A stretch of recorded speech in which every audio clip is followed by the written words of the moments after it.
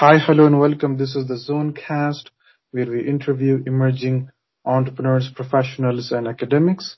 And today we have with us on the show Nishant Sangvi. He is the co-founder and CEO of EnergyX. Hi, Nishant. How are you? Welcome to the show. I'm good, Salman. Thank you for having me. You're welcome. I want to start by learning about your background. So, can you share your professional and personal background? Yeah, for sure. Well, first and foremost, I'm a dad to three crazy yet very loving kids, an 8-year-old, a 6-year-old, and a 3-year-old. And getting to see them grow and come into their own is an amazing journey in itself. I'm also the co-founder and the CEO of EnergyX, which is a fast-growing technology startup based in Toronto and Halifax. And we work with utilities all across North America and empower their customers, which are homes and businesses, to become more energy efficient. In addition, my spouse is also an entrepreneur. She runs her own social impact startup, and being part of her journey as she grows a business is rewarding as well. And so when it comes to really describing myself, it's in these four roles: father, spouse, entrepreneur, and business partner that I'm focused on having the most impact. On a personal front, I was born in India, in a place called Pune. I grew up in Dubai, studied and worked all across Canada from Halifax to Toronto to Calgary, and then spent 6 years in Amsterdam, and actually all across the Netherlands, really. That's where I met my wife, had two of my kids, also met my business partner and co-founder, and then relocated back to Toronto in 2015 and started EnergyX. Wow, that's pretty amazing. It seems like you have traveled to several countries across the globe. I want to learn more about EnergyX. So, can you talk about EnergyX, how the idea came about, and what products and solutions you offer? Yeah, at EnergyX, we are very focused on living and breathing our mission, which is to provide every building in North America with a very relevant and personalized energy savings plan that can empower them to take action. So in a nutshell, we make energy decisions easy. And we're always pushing the dial on the technology that enables us to live and breathe this mission. If I have to describe the company, I always go back to the three basic philosophies or the truths that we believe in as the core of our being. First and foremost, we believe that energy efficiency and conservation is essential for us to achieve our climate change goals and sustain the quality of life for our future generations. The second truth we believe in is that when people are empowered with information about their homes and businesses, they can make smart choices about energy and prioritize the things that matter to them. And the third truth we believe in is that energy efficiency is the most effective means for utilities to engage with their customers, keep these customers sticky, and add real tangible value above and beyond just providing customers with commodity, which is electricity and gas. The idea of EnergyX came about when I had relocated back to Toronto from Amsterdam. I spent, as I mentioned earlier, many years in Amsterdam, and that's actually where I met my business partner and co-founder. And we had always talked about bringing energy efficiency in the mainstream, bringing it to homes and businesses, and really empowering utilities to do so. So the idea was always floating around with us. When I relocated back to Toronto and I bought a house, like many homeowners around the world, really, I got a bill, and it was a very high utility bill one month. And so I did what most of us would do. I called my local utility and I asked them what I could do to save energy. And the person I spoke to at the utility asked me three questions. First question was if I had a conventional light bulb, and to which I replied no, because all my lights were LED lights. The second question they asked me was if I had Energy Star appliances. And again, to which I replied, yes, I did, because all my appliances were new and they were energy saving. And the last question was if I use most of my appliances in the evening because of off-peak pricing. And to which I replied, yes, I did. So the recommendation I got after that phone call from the utility was I should just use less energy. And that's really when I realized that my utility did not have any real data on my home, did not know how I was using and consuming energy, and more importantly, were not able to give me a very relevant and effective recommendation on how to lower my energy spend. And that's truly where EnergyX was born. The problem we solve is twofold. on the customer side as well as on the utility side. On the customer side, we know homes and businesses around North America, around the world really, are looking for the most efficient and seamless way to reduce their energy and save money. Utilities, on the other hand, again, across North America and even globally, all have energy efficiency targets that they need to meet. And they have the task of finding buildings that can provide the most saving potential. And they want to do this in the most cost-effective way possible. They also want to be able to control that customer experience instead of relying on third-party auditors and contractors. And that is what we built. Our technology platform bridges this gap between utilities and the homes and businesses. And in a nutshell, we empower homes to lower their energy usage, save money, and become more carbon neutral. Mm-hmm. So, are you providing a kind of software solution for homeowners and businesses? Yeah, Or is it? exactly that. However, it's licensed by the utility. So our flagship product is called My Energy Expert. It's an online energy audit that is licensed and white labeled by the utility. It's a SaaS platform. And utilities then roll it out or make it available to their customers. These homes and business customers are then able to get online, answer questions about their building, and we're then able to recommend and enroll them into the most relevant energy efficiency program that they qualify for. We're also able to automate the program for the utility on the back end so that entire customer journey through the program is tracked. The utility can report on the savings, and homes and businesses have now the ability to get retrofits done and realize savings themselves. We won 2 MIT awards for this technology, and the platform is currently licensed to 15 utilities across Canada and the US. And this has truly been our flagship product. That being said, one of the new products we're now bringing to life is what we call a virtual audit technology platform. We call it Retrofit AI. And what this allows us to do is conduct engineering-grade audits virtually without ever needing a certified auditor to walk through a building and with minimal customer inputs. And especially with COVID and social distancing, we truly believe that this will disrupt the space, as it will empower every building to gain access and opt for an energy audit at a fraction of the cost. So you're selling your SaaS software to utility companies, and they are sharing that or allowing their users, their customers, which are homeowners and businesses, to use this product and find ways of how they can reduce their energy consumption. Yeah, and also then not only find ways how they can reduce energy consumption, enroll in the specific programs or connect with contractors so they can actually go ahead and get retrofits done in their building. And in the same token, we then help utilities streamline that entire process on the back end. So it really creates an end-to-end energy efficiency solution, all done through a virtual platform. Mm-hmm. That's pretty amazing. I was reading online that since 2016, EnergyX has raised about 5 million through various fundraising rounds. So, can you tell us about your fundraising experience, the different kinds of financing you raised, the debt, equity, grants, and what was the experience like?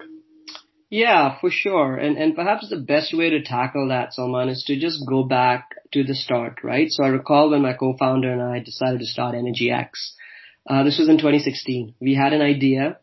We had the firm belief that we would be the ones that could solve an industry-wide problem. And we wanted to be the founders, to be able to do that. The problem that we were solving, I believe I've defined, right? We have homes that were looking to save energy, looking to become more carbon neutral, looking to figure out how they can lower their energy spend, and be able to really upgrade their homes in the most cost-effective way.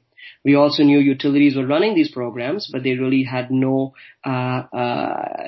accurate and streamlined way of enrolling these customers into these programs and really realizing the savings.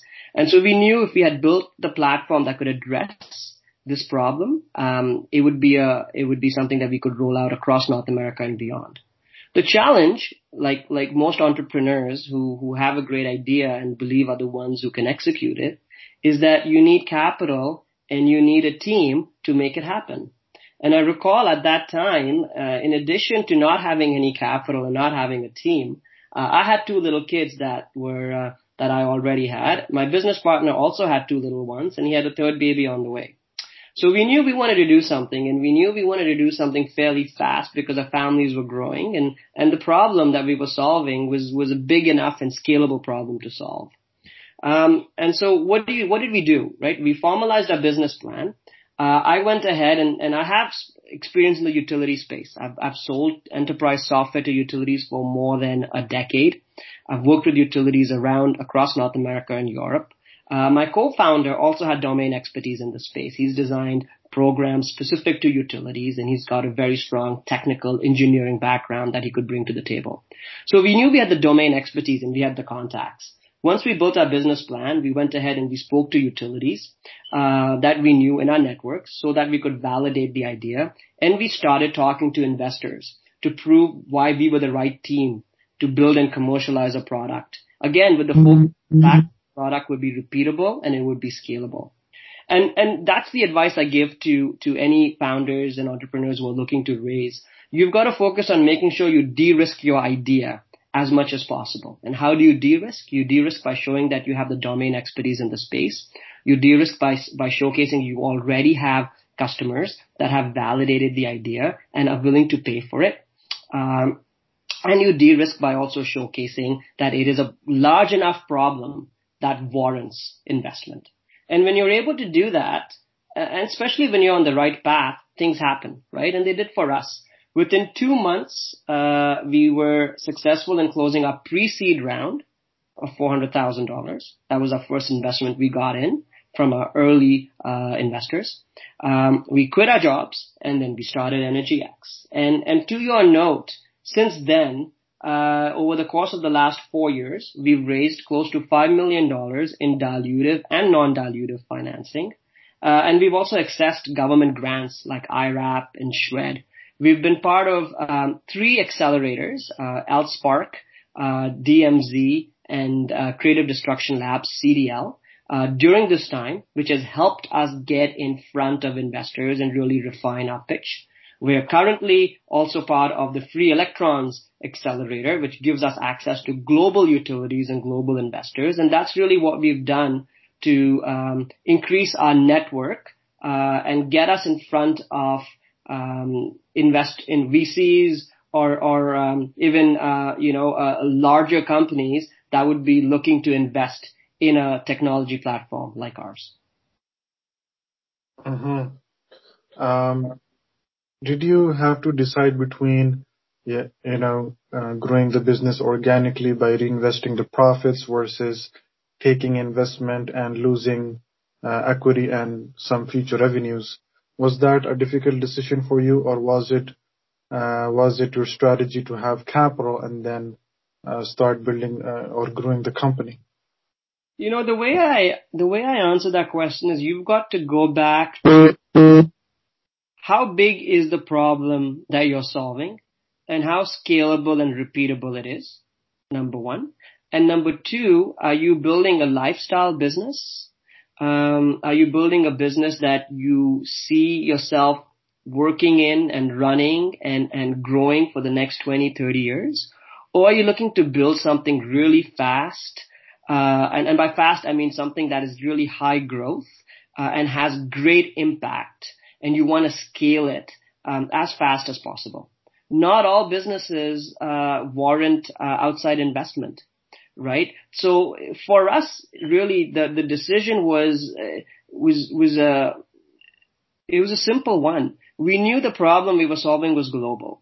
We knew utilities around the world were running efficiency programs and needed participation in these programs and were struggling to find the right buildings to participate and to gain savings from these programs. We also knew homeowners were looking for as lower energy usage as possible and were looking to save energy and would love to see upgrades and retrofits done in their home that would enable to realize their goals. And so we knew it was a scalable problem. We knew it was a global problem. We also knew we wanted to build a high growth business, and we wanted to do it within a much shorter time frame. And because we're a technology company and we're building product, we knew we needed capital to make that happen. So for us, getting investment and obviously giving up equity to do that was a decision that we had made right off the bat. What we've now been able to do as we've continued to de-risk the business and bring more investment in and scale and get more and more utility customers and obviously generate enough revenue, we're now looking at non-dilutive funding. And the BDC we just closed a $1 million round with the BDC in the pandemic, during a pandemic, I might say, which again goes to show the fact that energy efficiency and energy conservation is a problem regardless of everything else that's going on in the world. And so non-dilutive allows us to continue to scale and grow the business without giving up equity. And we have the revenues to enable us to do that and the scale to enable us to do that. And so that's really how we viewed our fundraising effort. Mm-hmm. So one of the difficult negotiation points between investors and the founder can be the valuation of the company and how to value the company. Did you find that to be a difficult point to navigate with investors, or were you able to get the valuation that you believe is right for your company? It really depends on what stage those discussions are having, or those discussions happen. When you're really early stage, I mean, we raised our pre-seed round prior to really having a real product in hand. Even though we were able to license the product within the first 3 months and start generating revenue, our pre-seed round was raised on a very very early stage of our company. And so their valuation really is dependent on how much you can de-risk the business in the 3 ways I mentioned below: the expertise of the founders, the scalability of the problem, their previous experience in able to build and grow teams, the validation from outside customers that are willing to license the platform or license the product once it is built. And valuation really depend on how much you can de-risk it. Once you start generating revenues and you start doing a seed round and a Series A round, which is now where we're at, we're close to, I guess we'll be looking to do Series A fairly soon. You have tangible, real revenues, and if you're able to show exponential growth quarter after quarter, you can really look at what that valuation will be and compare it to others within your industry, and there are benchmarks you can use.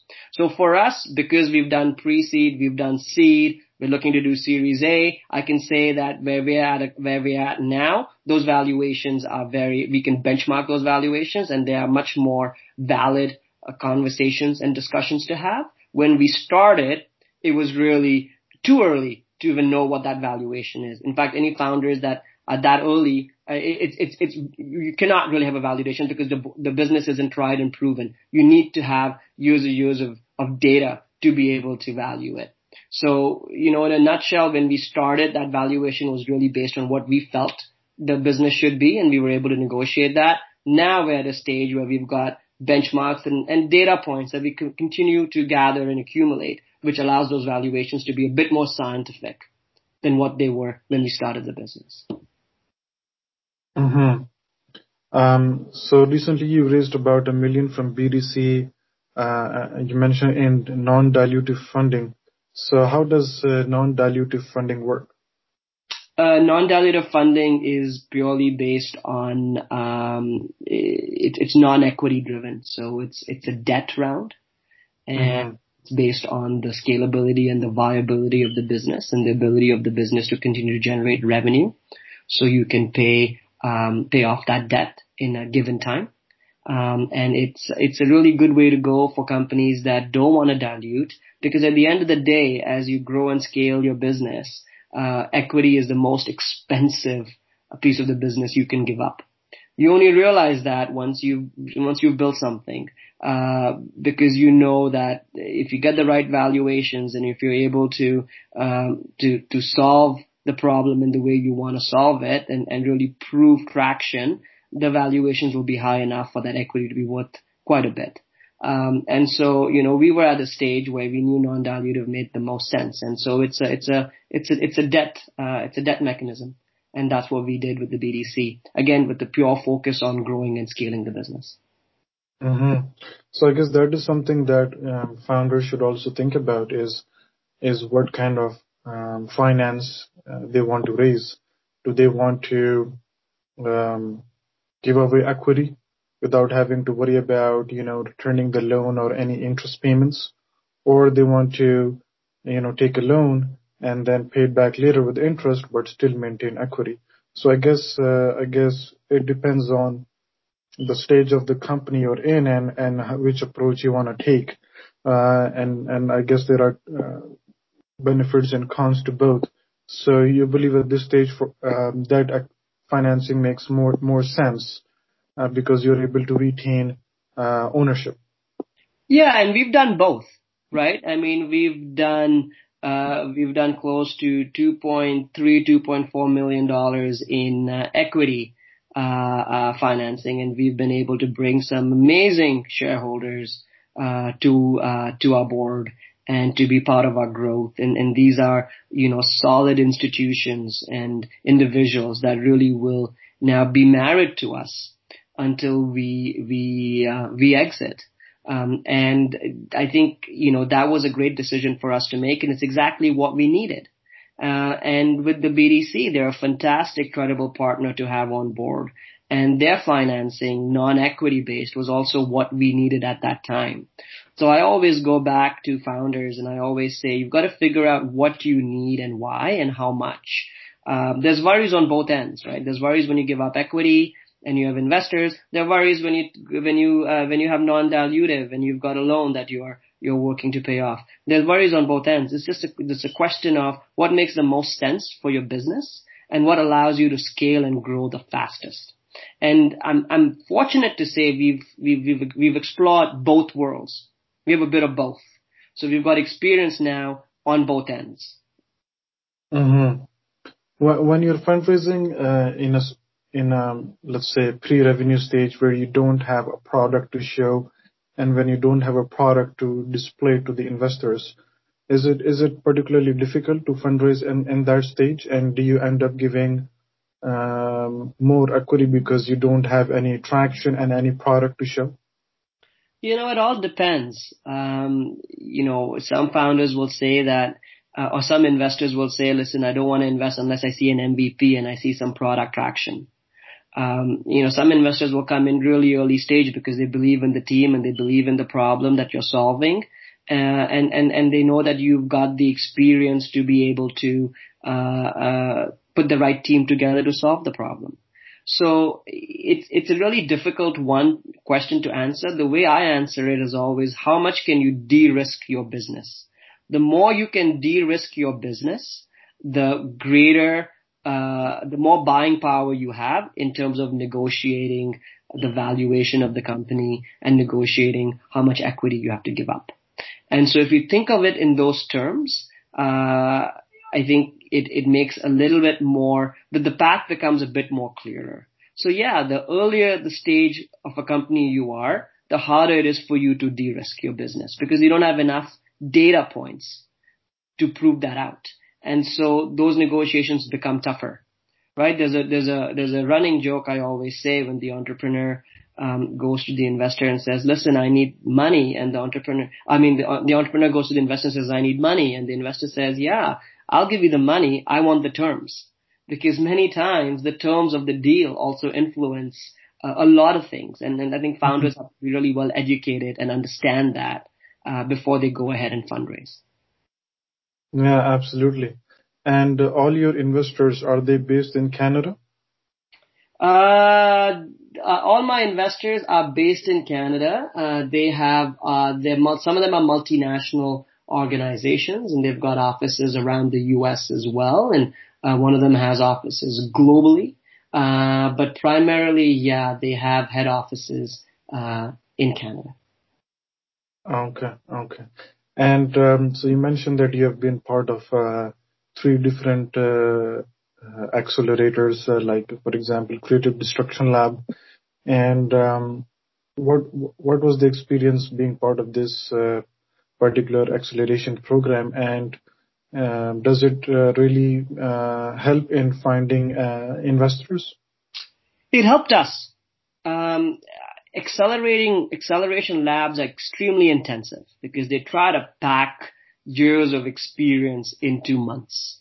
And we were foolish or wise, I don't know how you look at it, to do three at the same time. We did LSpark, and as we were doing LSpark, we did CDL, Creative Destruction Labs, and as we just completed Creative Destruction Labs, we got into the DMZ. And they worked really well for us for different reasons.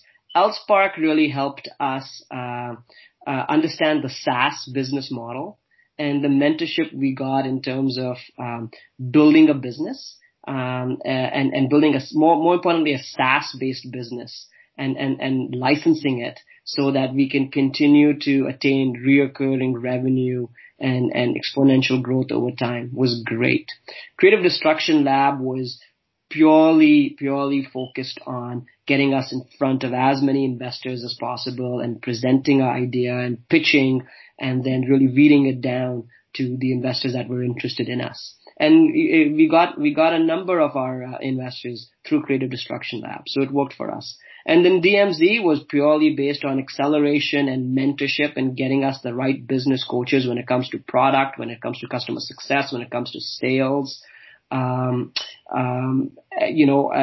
giving us access to that in a very intensive period of time. And as soon as we got into DMZ, we got another investor as well to join us. And so, it's been a blessing for us to be part of all three. But they take a lot of time. They challenge your business model. They ask you to really think about the box. They make you very uncomfortable. And to me, as an entrepreneur, that's a great thing, right? You will only grow if you keep putting yourself in positions that you are uncomfortable in. And what the accelerators do, especially the good ones, they put you in positions where you're uncomfortable and we have to validate and justify your business model. And when you do that, you tend to really work on the business instead of in the business. And that's a very important distinction. And important for founders to be able to do that. So yeah, they worked great for us and they allowed us to get the right investors in. Mm-hmm. That's amazing. So as we were previously discussing, you have lived and worked in different countries, Canada, Dubai, Netherlands, and you're originally from India. So can you talk about the experience that you had living and working in these different countries, and which one you liked most? Yeah, all in different stages of my life, right? What have I learned from it? What I've learned from it is how important it is to surround yourself with a diverse group of individuals and people. And living, being brought up, I guess being born in India and having the opportunity to go back occasionally, growing up in Dubai, which is really a multi-chasm of different cultures, and entrepreneurship, because there's always been such a strong focus on entrepreneurship all across Dubai, which is why that economy has grown exponentially over the decades. Coming to Canada and going to Dal in Halifax, which we now have an office in, and we're actually employing people in Halifax, and that's a great way for me to give back. And one of my investors is from Halifax as well, and that's really I have a strong connection to that city. Doing my MBA in Toronto and working and living in Toronto, which is such a multicultural city. Going to Calgary, which is where my love affair with energy efficiency truly began. And then living across the Netherlands, Amsterdam, The Hague, Rotterdam, Zoetermeer, Utrecht, and then eventually settling down in Leiden. They've all taught me the importance of having diversity around me. And we've taken that into Energy X. If I look at my team, and we're close to 25 people now across both offices, 70% of us, or close to 80% of us, were not born in Canada. And we've got such diverse backgrounds that we bring to the table. That's really helped us grow this company much faster, I think, than if we had a homogenous group of individuals. So, I was in Amsterdam. I was relocated to Amsterdam after my stint in Calgary. I was single at that time. A great time for me to be in Europe. Great time for me to be living in the heart of Amsterdam. I met my wife there. I met my business partner there. I had two of my kids there. Really monumental changes in my life happened in that city or in the Netherlands, and so that I always stay. It'll always stay close to my heart. Toronto was, when we came back to Toronto, is where we started the business. And so this city will always cement itself because it's really where we were able to build something from nothing and grow a team. And, having lived across these various different countries and cities, I can still tell you that I feel now being a father of three kids, Canada is one of the safest countries in the world to raise your kids. And I think we've really built something amazing here. And Toronto itself has such an amazing startup ecosystem when it comes to supporting tech startups. It's phenomenal to see. And so, my heart and my passion will always be here. But again, different stages of my life, right? And so I think learnings, that I can take, that's really helped shape who I am. Absolutely. One thing I'm curious about is, do you have any direct competitors? Yeah, man, there's always competitors. In fact, I get nervous when I speak to founders and they say they have no competitors because that makes me question why that is the case. So what we do is we provide an end-to-end platform to utilities, right? We enable utilities to virtually audit their entire customer base, identify the buildings that require deep retrofit opportunities, digitally engage those buildings on those home and business owners to participate in energy efficiency programs, upsell them on products and services, match these buildings with the right contractors and service organizations, and then track and report all the energy savings. And in the same time, allow homeowners to lower energy usage. So you see there are different phases that the platform or the technology addresses. And we see competitors in each of these different stages. The way we've differentiated ourselves from our competitors, though, is that we can provide that entire spectrum of services, that end-to-end energy efficiency automation service, all the way from identifying buildings to achieving savings in those buildings within one platform. And we haven't seen our competitors been able to do that as yet. And that's really what's allowed us to differentiate ourselves from the rest of the pack. And it's what's allowed utilities to want to work with us because they're able to get that that's full spectrum of services with one vendor. Mm-hmm. That's pretty amazing. Well, Nishant, it has been very nice speaking with you and learning about you and also about your venture. So thank you so much for taking the time to be on the show. Salman, kudos to you as well. As I mentioned, I think you're on podcast number 2 or 3 now, and that itself requires a lot of discipline, a lot of consistency. You've created something I think that's repeatable, that's scalable, perhaps your own mini startup there. And so congrats for being able to do that. Thank you. I appreciate that. And you want to share your website? How can people find you? Yes, for sure. You can find me on LinkedIn under Nishant Sanghvi. You can find us on www.energyxsolutions.com. We're on Twitter. We also have a Facebook page. So just Google my name and you'll know how to reach me. And if you go to energyxsolutions.com, you'll get to reach the rest of the team as well. All right, perfect. Listeners, I hope you enjoyed this episode and you get a chance to learn from Nishant and his professional and personal journey and his extensive living and travel experience, and also from his venture and how he's disrupting the energy efficiency space. And thank you so much for listening to Zonecast, and stay tuned for more episodes.